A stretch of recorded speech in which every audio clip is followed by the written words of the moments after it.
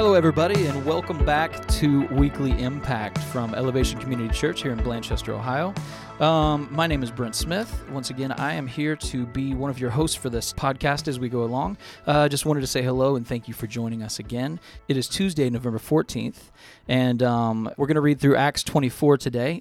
We have multiple people that are going to be joining us on the podcast today. One of them that we have with us is a special guest, Alan Unversaw. Alan, say hello to everybody. Hello, everybody. Hello. And we also have everybody just go around and introduce and all that stuff. Jacob Kingsley here again, youth pastor at Elevation. This is Pastor Phil Nelson. Pastor Daniel Yelverton. All right. So that's all of us here today, and we aren't going to waste too much time today. We're going to do basically what we did last week, read through the chapter, and then we'll discuss that, and we're going to have Pastor Phil, lead us again today. So, Phil, if you want to go ahead and take that. Sure. Just like you were saying, we take the acronym of SOAP. So if you hear us say SOAP, that's what we mean. We mean we're going to read the scripture. And then the O stands for observations, what pops off the page, what stands out to you, any questions that we may have, anything, background history, context, all that wonderful stuff. And then we have the A, which is application. What's it mean to us, and how can we apply the scripture to become more and more like Jesus? And then P is we pray. And so why don't we get started again? What Brent said was Acts 24. We are going to be reading through the English Standard Version just to keep everyone on the same page, pun intended. So Same let's as start. last week. Yes. Yeah. All right, verse 1. And after 5 days, the high priest Ananias came down with some elders and a spokesman, one Tertullus. They laid before the governor their case against Paul. And when he had been summoned, Tertullus began to accuse him, saying, Since through you we enjoy much peace, and since by your foresight, most excellent Felix, reforms are being made for this nation. In every way and everywhere we accept this with all gratitude. But to detain you no further, I beg you in your kindness to hear us briefly. For we have found this man a plague, one who stirs up riots among all the Jews throughout the world, and is a ringleader of the sect of the Nazarenes. He even tried to profane the temple, but we seized him. By examining him yourself, you will be able to find out from him about everything of which we accuse him. The Jews also joined in the charge, affirming that all these things were so. And when the governor had nodded to him to speak, Paul replied, Knowing that for many years you have been a judge over this nation, I cheerfully make my defense. You can verify that it is not more than 12 days since I went up to worship in Jerusalem, and they did not find me disputing with anyone or stirring up a crowd, either in the temple or in the synagogues or in the city. Neither can they prove to you what they now bring up against me. But this I confess to you, that according to the way which they call a sect, I worship the God of our fathers, believing everything laid down by the law and written in the prophets. Having a hope in God, which these men themselves accept, that there will be a resurrection of both the just and the unjust. So I always take pains to have a clear conscience towards both God and man. Now, after several years, I came to bring alms to my nation and to present offerings. While I was doing this, they found me purified in the temple, without any crowd or tumult. But some Jews from Asia. They ought to be here before you, and to make an accusation, should they have anything against me. Or else let these men themselves say what wrongdoing they found when I stood before the council. Other than this one thing that I cried out while standing among them, it is with respect to the resurrection of the dead that I am on trial before you this day. But Felix, having a rather accurate knowledge of the way, put them off, saying, When Lysias the tribune comes down, I will decide your case. Then he gave orders to the centurion that he should be kept in custody, but have some liberty, and that none of his friends should be prevented from attending to his needs. After some days, Felix came with his wife Drusilla, who was Jewish, and he sent for Paul and heard him speak about faith in Jesus Christ. And as he reasoned about righteousness and self-control and the coming judgment, Felix was alarmed and said, "Go away from the present. When I get the opportunity, I will summon you." At the same time, he hoped that money would be given him by Paul. So he sent for him often and conversed with him. When 2 years had elapsed, Felix was succeeded by Porcius Festus, and desiring to do the Jews a favor, Felix left Paul in prison. All right, that ends chapter 24. So, gentlemen, what kind of observations can we draw from this text? So first of all, it's honestly a thrilling narrative of Paul's courtroom experience, because you have Tertullus. By his name, he's probably a Roman lawyer, so he knows the legal system pretty well. And Tertullus is sucking up big to Festus. He's laying on the flattery. For Rome, any Roman official, the Pax Romana was super important. And so he's like, "You've given us so much peace. You're great. And we really appreciate everything you're doing," which he was representing a Jew. By the way, don't forget my name. Yeah. Yeah. And the Jews didn't like the Romans at all. And so he was kind of lying through his teeth for the Jews just to flatter the judge in order to get a favorable result out of him. Observations? What kind of hit me at the end is the time that lapsed here. It sounds like it's just happening. It's maybe a few days, but you get at the end, it says when 2 years had elapsed, Felix had succeeded by Porcius. So there's a lot of time going on here. Mm-hmm. And Paul was in prison that entire time. Mm-hmm. What's amazing, though, is that Paul has been on his missionary journeys, right? And so the thought is that is the most important thing. He's going and he's planting churches, and a lot of these amazing things are taking place. We read about all these awesome things that is happening in Paul's ministry, and then he gets stuck. He's stuck in prison for 2 years. He's not able to go on missionary journeys. He's not going out and planting churches. And you're kind of wondering, why? Why is all this happening?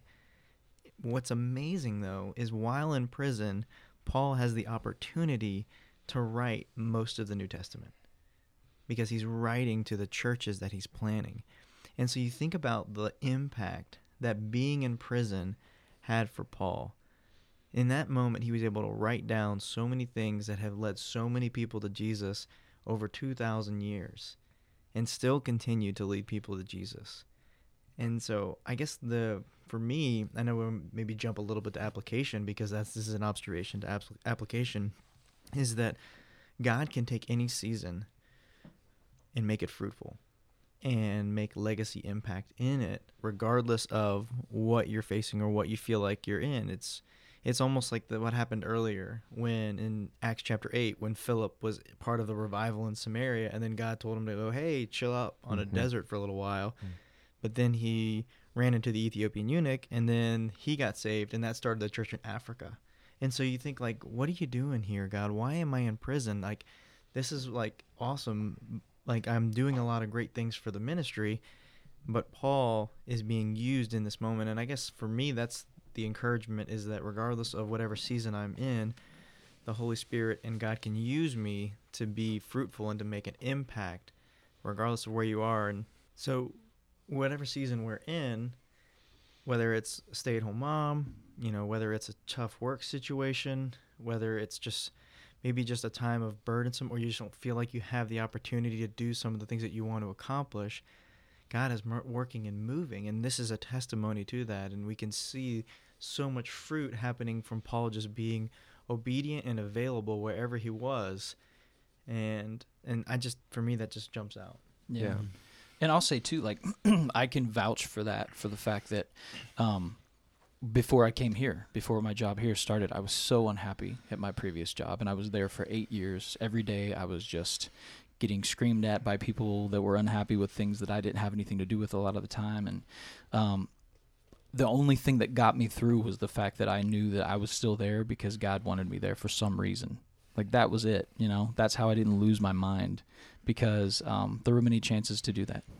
And I can see now, looking back, there were so many opportunities that I had come in contact with people that I wouldn't have, that I was able to either share something about you know, our faith, our Christian faith, and share something about Jesus, or just in being, like, living the way that we're supposed to live, it affected people, or it could have affected people. So I don't know.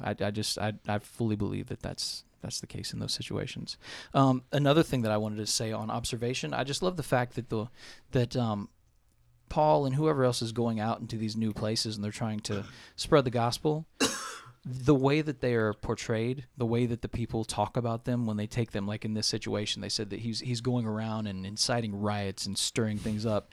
I doubt he's going around like, hey, hey, hey. You know, he's probably just like peaceful and quiet and nice and walking in and talking to people, and they stir themselves up into a riot. Mm-hmm. But it's said that it's his fault. So I just love that at the beginning of the chapter where they say that.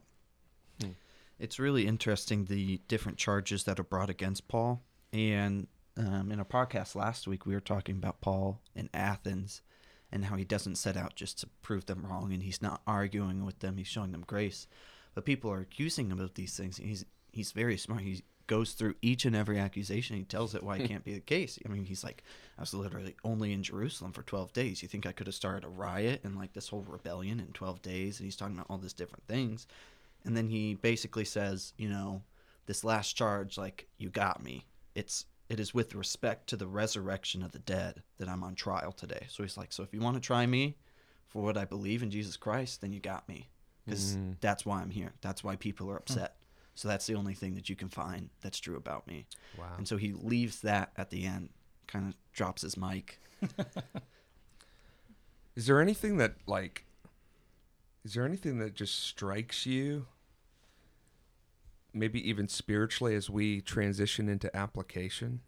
Is there anything that speaks to you? I just, you know, kind of hits me right here where Paul's doing the right thing. He's operating in the Spirit. He's not causing riots. He's not causing anything that he's been accused of. But by exposing the light into the darkness, the people who don't believe in Jesus, don't believe in the resurrection, are so angry by it. Mm-hmm. And I kind of see that as, I don't know if I would call this necessarily spiritual warfare, but when I look at my own life, when I kind of step into the Spirit and I'm operating, knowing that I'm, you know, maybe guiding somebody to the Lord, trying to teach my children something. Anytime I take those steps, there's always something that follows, more of an attack or, you know, a challenge. And I don't say that to discourage anybody, but just to have their eyes open that when they are pursuing God, there is going to be resistance, because something trying to keep you from a great thing. And if there's that much resistance, how good is that thing that we are pursuing? Yeah, exactly. And I think you make a great point, though, just even about just detecting spiritual warfare, or at least conflict in this, is that in the courtroom, this is really, they're trying to figure out the truth. It's a challenge over truth. Like, what really happened here? That's why there's the accusers, and then there's also the defense. And like you said, Jacob, Paul, he refuted all the lies, mm-hmm. but he stood on what he knew was truth and what he firmly believed. And I think from a spiritual warfare standpoint, that is a constant thing that we're always battling. If there is a courtroom that's going on in our mind or even in our souls, it is over truth. And we have people that are, whether eloquently or how powerful they try to come against us to accuse us, to make us to believe lies. And the more, what I love about Paul here is that he's firmly established in what he believes. He's of a sound mind, and he knows what he's willing to defend and what he's willing to fight for, as opposed to what are the things he's able to just push away or know that those are not lies, or that he doesn't identify with that at all. So despite him having this pushback, this fight, you know, he's in the courtroom, like you said, many books of the Bible come out of this, so there's this great blessing for all mankind, all society from this point forward. So God works in miraculous ways, even when we are in the valley, or appear to be in the valley. God's going to take that weakness, that brokenness, and bring it to the top of the mountain. So anybody that's in that valley right now, or they think they're at the floor, be looking up, because that's where the Lord's going to carry you to. I mean, just think about it too. In chapter 24, we also see the results. I mean, we could look at it as really a sorrowful thing that Paul is now in prison, and he's going to be there for a while, and then he's left and he's forgotten, and that can be very. I mean, I think all of us can relate to the feeling of just feeling forgotten, almost waiting on a dream. Maybe you've even felt called to something, and you just feel like it's been forgotten, like it's almost like this dead space. And Paul, even though he may feel that way, he takes every opportunity he has, and now he's impacting high officials, not just in the Jewish realm, but the Roman government realm. I mean, had he not been there in court and falsely accused, he wouldn't be able to share his faith with Felix and his wife Drusilla. And but you look back of where Paul came from the Damascus Road, of being changed by the Savior Jesus, and then all of his ministry, he has seen incredible things, but he also has incredible resistance. He's been beaten. He's been left for dead. He has been falsely accused after one situation from the other. And I think of A.W. Tozer's quote that has really impacted me greatly in my life is, God cannot use a man mightily until he's wounded him deeply. And I don't necessarily associate God using someone mightily in Paul's situation of being accused and in prison. But we see this as he is used now in prison to write most of the New Testament, which we are now impacted. But Paul wouldn't have been able to do that unless he was wounded deeply throughout his ministry and learning to grow, and God transforming him through what he experienced in life. I don't know if that makes sense to anybody, but to those who are in life or can relate to just waiting on God and not really understanding how the pieces of the puzzle are all fitting together. God always works for the good of those who are called to his purposes and love him. So kind of like, I think what's also really cool is that we can see like the macro impact of Paul being in prison with all of his letters and stuff like that he wrote, but Paul also saw the impact in the moment. Yeah. Like he was able to see how him being in prison was affecting the believers, and that gave him confidence. So I'm going to jump to a different verse here. So this is Philippians 1, and it's verses 12 through 14. And this is Paul speaking, and he says, I want you to know, brothers. So this is one of the letters. So this is a letter to the Philippians. He says, I want you to know, brothers, that what has happened to me has really served to advance the gospel, so that it has become known throughout the whole imperial guard and all the rest that my imprisonment is for Christ. And most of the brothers, having become confident in the Lord by my imprisonment, are much more bold to speak the words without fear.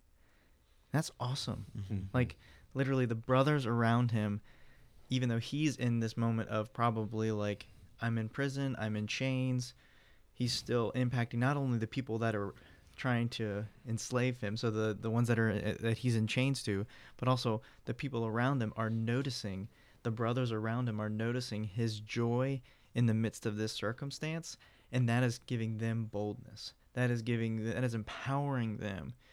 And I guess so this is jumping to more encouragement for people that do feel like they're in that season of just waiting, or of barrenness, or whatever it may be, that as you respond with that season with the gospel in mind, that changes everything around you in the process, because people are going to notice. And when you have a different response, you can imagine how much that's going to impact not only your family, but the people that are around you, just like how this happened to Paul, as we see in Philippians 1. I think something along that vein that's really cool, and it gives me hope, is Paul doesn't wait for the perfect opportunity. You read all throughout Acts, and like Paul, I don't know if he had any perfect opportunities to present the gospel. It's always in like weird positions. And near the end of the chapter, when it's talking about Felix and his wife, Felix keeps calling him like to come and talk to him because he's hoping to get a bribe. So each time he's like, "Hey, Paul, you want to get out of prison sometime soon? How's that going for you?" And Paul's just like, "So I actually know this about righteousness and like about Jesus," and he just like jumps right in. And Felix is like, "Oh, I'll call on you another time." But it says he called him often for a bribe, and then seeing he was probably sharing the gospel with those prison guards. He was sharing the gospel with different churches through the forms of letters. Being in prison, being in that situation, being oppressed like that and physically in chains is not the ideal situation to like feel joy and to share the gospel. But Paul doesn't wait for that. And so that's encouraging to me because often I feel like I'm not in the ideal place to share the gospel or to do something. And Paul is showing that the Holy Spirit often puts you in those positions to do something that isn't expected for the kingdom of God. I think this is so great as far as not just the chapter a day, but this podcast. For those of you who are listening, this is not a scripted discussion. Some of us even come in not even reading the chapter beforehand and reading it afresh. And this discussion is all impromptu in the sense of what is on our hearts and what is God saying. And so just in the last 10 minutes, we've talked about Paul's response and his reaction to the predicament that he was in, allowed by God's righteous sovereign hand. Let's make a switch real quick since Jacob mentioned about the discussion with Felix and his wife. So now let's talk about someone who is hearing the gospel, someone who has presented the good news of Jesus, and what their options are and how so often people push it aside. So Felix and his wife are sitting with Paul. And like you said, Jacob, he doesn't take the bribe at all or take that opportunity. He takes that opportunity to present Jesus. So number one, how often are we aware of the opportunities given to us every moment of every day to present the gospel? Number two, I think it's interesting that Paul, he is addressing exactly what Jesus addressed to the disciples in John 16. So John chapter 16, verse 8 through 11. And what Jesus is saying is exactly what Paul is reiterating, is that the Holy Spirit would convict people of three things: sin, righteousness, and judgment. These three things, through the conviction of the Holy Spirit, would bring people to faith in Christ. I personally think that's amazing that Paul is just right there reiterating the words of Jesus. So point number two, we as followers of Christ, we need to know the words of Jesus. We need to know what he stood for and what he spoke. And that way we can always give the message of hope without excuse in every season. And so here's the response of Felix. Isn't it interesting that Felix was okay talking theology? I don't know if you've noticed that. He was okay talking theology. His wife was a Jew, and they were okay with that. But when it became a personal matter of Felix's moral compass, what does Felix do? I mean, he gets uncomfortable. He's probably totally fidgeting all over the place. And he says, "I'll come back." Well, did he ever come back? No. Years later, he's replaced and he's gone. And so I think that brings up a point that you guys can definitely chime on in, is a lot of people are uncomfortable when you start to talk about the moral issues of life, especially addressing what Jesus addressed: sin, righteousness, and faith. And so people are either going to receive it and understand it, or they're going to fidget and get uncomfortable, or they're going to leave and probably never come back to address it. What does that do for you guys? Yeah. Well, I can say that I know somebody that did this recently. they were here, somebody that I know, they were here for a service, and we got done, and I was coming down off the stage to look for them to say hello and all that stuff and see how they liked it, and they were gone. And I was like, texted them, where'd you go? Are you still here? Oh, I had to come out to the car real quick. So I go out to the car real quick, and they say goodbye and stuff, but I found out later after somebody that they talked to, they said, I just felt like the preacher was talking directly to me, and I was so uncomfortable, I had to get out of there immediately. They wouldn't tell me that, but they told somebody else that I found out later. So, I think it is when it comes to the morality of it, and I think it comes to how they're living. I think they feel very on the spot and uncomfortable because of it, because it makes them examine how they're living their life, and it makes them realize, ooh, maybe I'm not doing things right. But instead of facing that, it's easier to run from it sometimes. I think another aspect of this too is, like you were saying in verse 22, it says, but Felix having a rather accurate knowledge of the way, and then his wife was a Jew, and so he would have known about the scriptures, the Old Testament, and the prophets. We see over and over again as we've been reading through John and Acts, all these different people know, like, they know about God, they know the scriptures, they can tell you what it says. He knows the way, which is what they were calling Christianity at the time, but he doesn't know Jesus. He doesn't have that relationship with him, and that's where Paul is trying to get.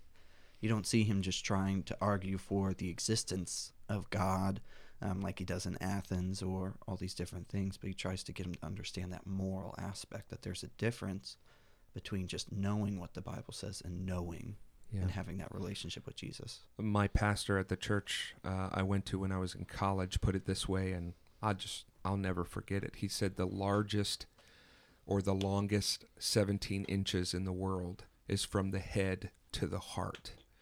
And it's the knowledge, the intellect of theology is nothing in comparison to the open heart of allowing a relationship through the knowledge. Mm-hmm. But it's the biggest gap that we'll ever face while on this earth is between the head and the heart. Mm-hmm. Something else, just going back to the whole, your different seasons of your life and how the Holy Spirit is working in them. I don't know off the top of my head how many exact times, but Peter and John were delivered out of prison by the Holy Spirit and angel of the Lord. Paul, at different times, was rescued from prison. The jailer comes in, it's like, where'd he go? And then he's scared for his life. All these different times. It's not like the Holy Spirit was like, sorry, Paul, you're out of my reach this time. Like, he clearly could have just been delivered like that. He could have influenced the situations that way. Paul could have been gone and been free. But sometimes the Holy Spirit's plan for our lives in order for a larger impact on the kingdom, larger impact in our own life, doesn't look very delightful to us. It looks pretty terrible. But God is going to do something in that. That it's not that he doesn't have power, but that he's choosing something better for us, even if we don't think so. And I think that's a huge faith step for many people, or even myself too, because you see different instances where God came through, and we read this in Acts, and you hear about it in other people's lives, whether it's financial or health-wise or whatever it is, God came through. And the question, if you're in that period, is, well, God, why are you not coming through for me? Why am I still in this season? Why is this still happening to me when I see you delivering all these other people? And we can begin to compare. We can begin to think God's not fair, or he's distant, or he's angry at us, and all sorts of issues can kind of come out of that. And I think, like what you're saying, Jacob, is that we need to see what's really going on here, that the Holy Spirit is using this for an amazing, amazing impact. And so just stopping and trusting God for his promises and his character and who he is almost like a way to refresh ourselves, to almost renew our mind because of the circumstances that we're going through. Because if not, we'll begin to start making assumptions about God or our situation that's not true. And what happens is when we do that, we end up probably robbing ourselves of the opportunity to be used in such an impactful way. I mean, if Paul's sitting here complaining and, constantly praying, God, get me out of prison, God, get me out of prison, God, get me out of prison, and just not seeing this as an opportunity to further the gospel by either emboldening other believers, which that's another thing in itself, is letting our suffering embolden other people and bless other people. That's a hard thing to swallow too. And so you have that, and then also this is his opportunity to write all these letters. He's using this time, this season, and I want to encourage. I want to say this to myself, because when I go through this, I want to trust God regardless of the season, because I want to experience the fruit of this season and not miss out on that. And it makes me think too. I was listening to another podcast a couple weeks ago, and they talked about like the butterfly effect. They said, one small thing, if you're obedient, that small thing can turn everything around. The example that they used was they were living with a friend right out of college, and that friend said, hey, I just visited whatever it was, Arizona, and I'm going to move there, so you need to start looking for a new place because I'm leaving, and we're not going to be able to afford this apartment anymore because I'm not going to live here and you're going to have to move somewhere else. So he ended up, from that moment, going, man, I need to, I guess, look for a job. And he got online, looked for a job, and it was in ministry. Got a job within 6 weeks. He was living like across the country somewhere else, and the friend ended up not even moving. But it's those little moments that motivate you to do things or don't motivate you to do things, that the ripples from it can completely change everything. So obedience and, being joyful and being the example in those situations where you might not feel like it, but doing it anyway, you should, because it could change somebody's life, just the smallest thing that you could do. So That's good. So anything else? Yeah, I've got some here, and trying to relate it to what's being said. I'm applying this to something that happened to me today, and looking at Paul spending all this time with Felix and pouring into him. And I have somebody that I know that's really struggling, and this person cannot forgive herself for past sins, and it's always holding her back. Where there's bitterness, there's anger, unforgiveness to others because she cannot forgive herself. And I'm just looking at this, and Paul's reason about righteousness and self-control and coming to judgment.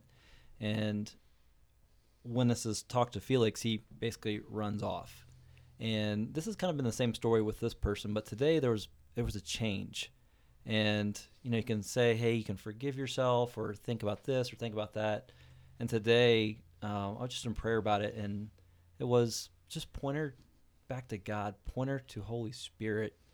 And I challenged her, rather than saying, this is how I'm going to help you. I looked at her and said, I can't help you until you get to this spot. And I encourage you to go to a quiet spot and spend time with God. If you don't know what to pray or how to pray, to sit there and ask, just listen. And hoping God, I know he will, if she gives him the platform and just willing to listen, will guide her through this unforgiveness in her heart, rather than her running off. We don't know Felix, the rest of his story here. We don't know if he ran off and then came to Jesus. We don't. Do we have any? We don't know else about him. We don't know. But we all work with somebody. We all live with people. We all have friends that are this, and even when they run off, we still have to give them encouragement. And we can't talk somebody into salvation. We have to just point them to Jesus and point them to the Holy Spirit, and he does the rest of the work. That really is, I think, the key to sharing our faith and our desire and our concern for those around us who are lost. For us, is really to remember that the Holy Spirit is the only one that changes a heart. And like I said last Sunday, November 5th, that the hardest cookie sometimes crumbles the best. And I can't help but think of Felix here, and just even think, Paul wasn't too far from a life change experience with Jesus Christ. Who's to say that Felix wasn't either? And who's to say that whoever is listening to this is never too far gone or too hard-hearted to crumble and soften at the sight of Jesus. And I think of your friend that you just mentioned. We all have people around us who are hurting. We all have people who are confused, but just like Felix and his wife, they tend to be drawn to the light. They're drawn to places and people that they can trust and feel safe with. And so you never, ever know when a Felix is going to come into your life who needs to know not only about Jesus, but needs to have that opportunity to be convicted of sin, righteousness, and what was the third one, gentlemen? Judgment. Those are 3 very important things that everyone needs to contemplate, because if you contemplate it, now the Holy Spirit has that opportunity to convict you and draw you to the love of Christ. And so with that, can we just take a moment to pray? And I'd like to ask our special guest, Alan, here to pray for our listeners. And it's been an honor to have you, Alan. All right, let's pray. Thank you, Father. Thank you for this church. Thank you for the spiritual men that you have surrounded me with here. God, I ask that you are speaking to the hearts of all those who are listening. I pray that if there are things that they need to get off their chest, things that they need to open a heart to, that you will open it, show them where to go. God, put it in our heart to pray to you and just submit to you, Lord, and let you do the rest. We need you, Father. We need you. We need all of you. Thank you.